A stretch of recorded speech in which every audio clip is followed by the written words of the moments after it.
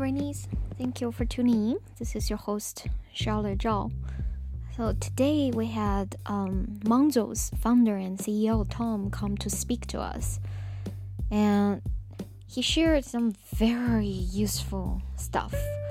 Things that I've learned through, reading of a Y6 blog and podcasts, whatnot. But something interesting in a sense, unless the piece of information is introduced by a third party, like for everyone in the team to get to the same page.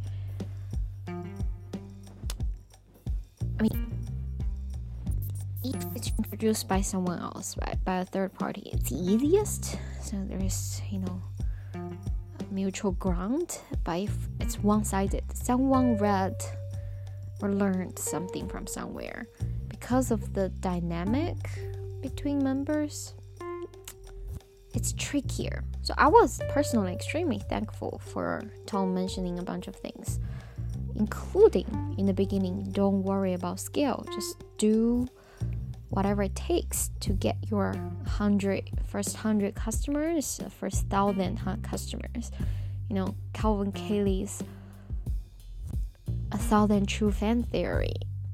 That was such reassurance hearing it, and going forward I can always just quote Tom. And on that note, I suppose for this week our goal is to just recruit learners who are happy to live stream themselves learn. We don't have to have our own platform just yet.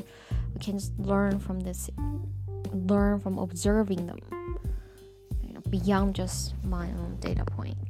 So yeah, that's extremely exciting. And Monzo, besides this, kind of fast iteration, get stuff done spirit, I think the key thing is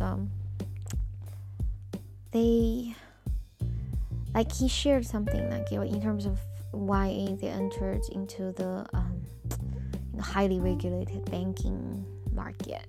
And he said something very right, because the initial hurdle is so high. The people who are willing to go through that hurdle, then you just become one of a few players. There are not as many in competition, unlike other stuff. You may be one in 1,000. And another thing he really highlighted that I absolutely loved is that when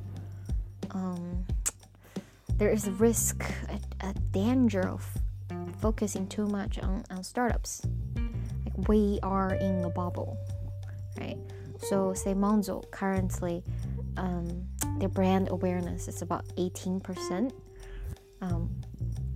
So there is about 80% of the population that rely on traditional banking system that they have not onboarded whatsoever.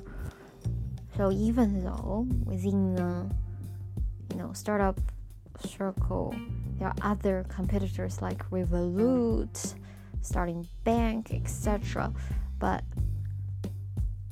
instead of worrying about those startup competitors, there's so much more market to just still win over from the old players. And in comparing a traditional bank versus Monzo's advantage is so apparent. So yeah, they know who to choose to be their true rival. And I love that, such clarity. And also he speaks about how there's no need to strategize early on, because it's going to change anyway. As long as you have a general direction, what you're working towards, like make a statement, say I want to, help 1 billion people get access to banking, or in our case, we want to help everyone learn and effectively. Just have that is enough.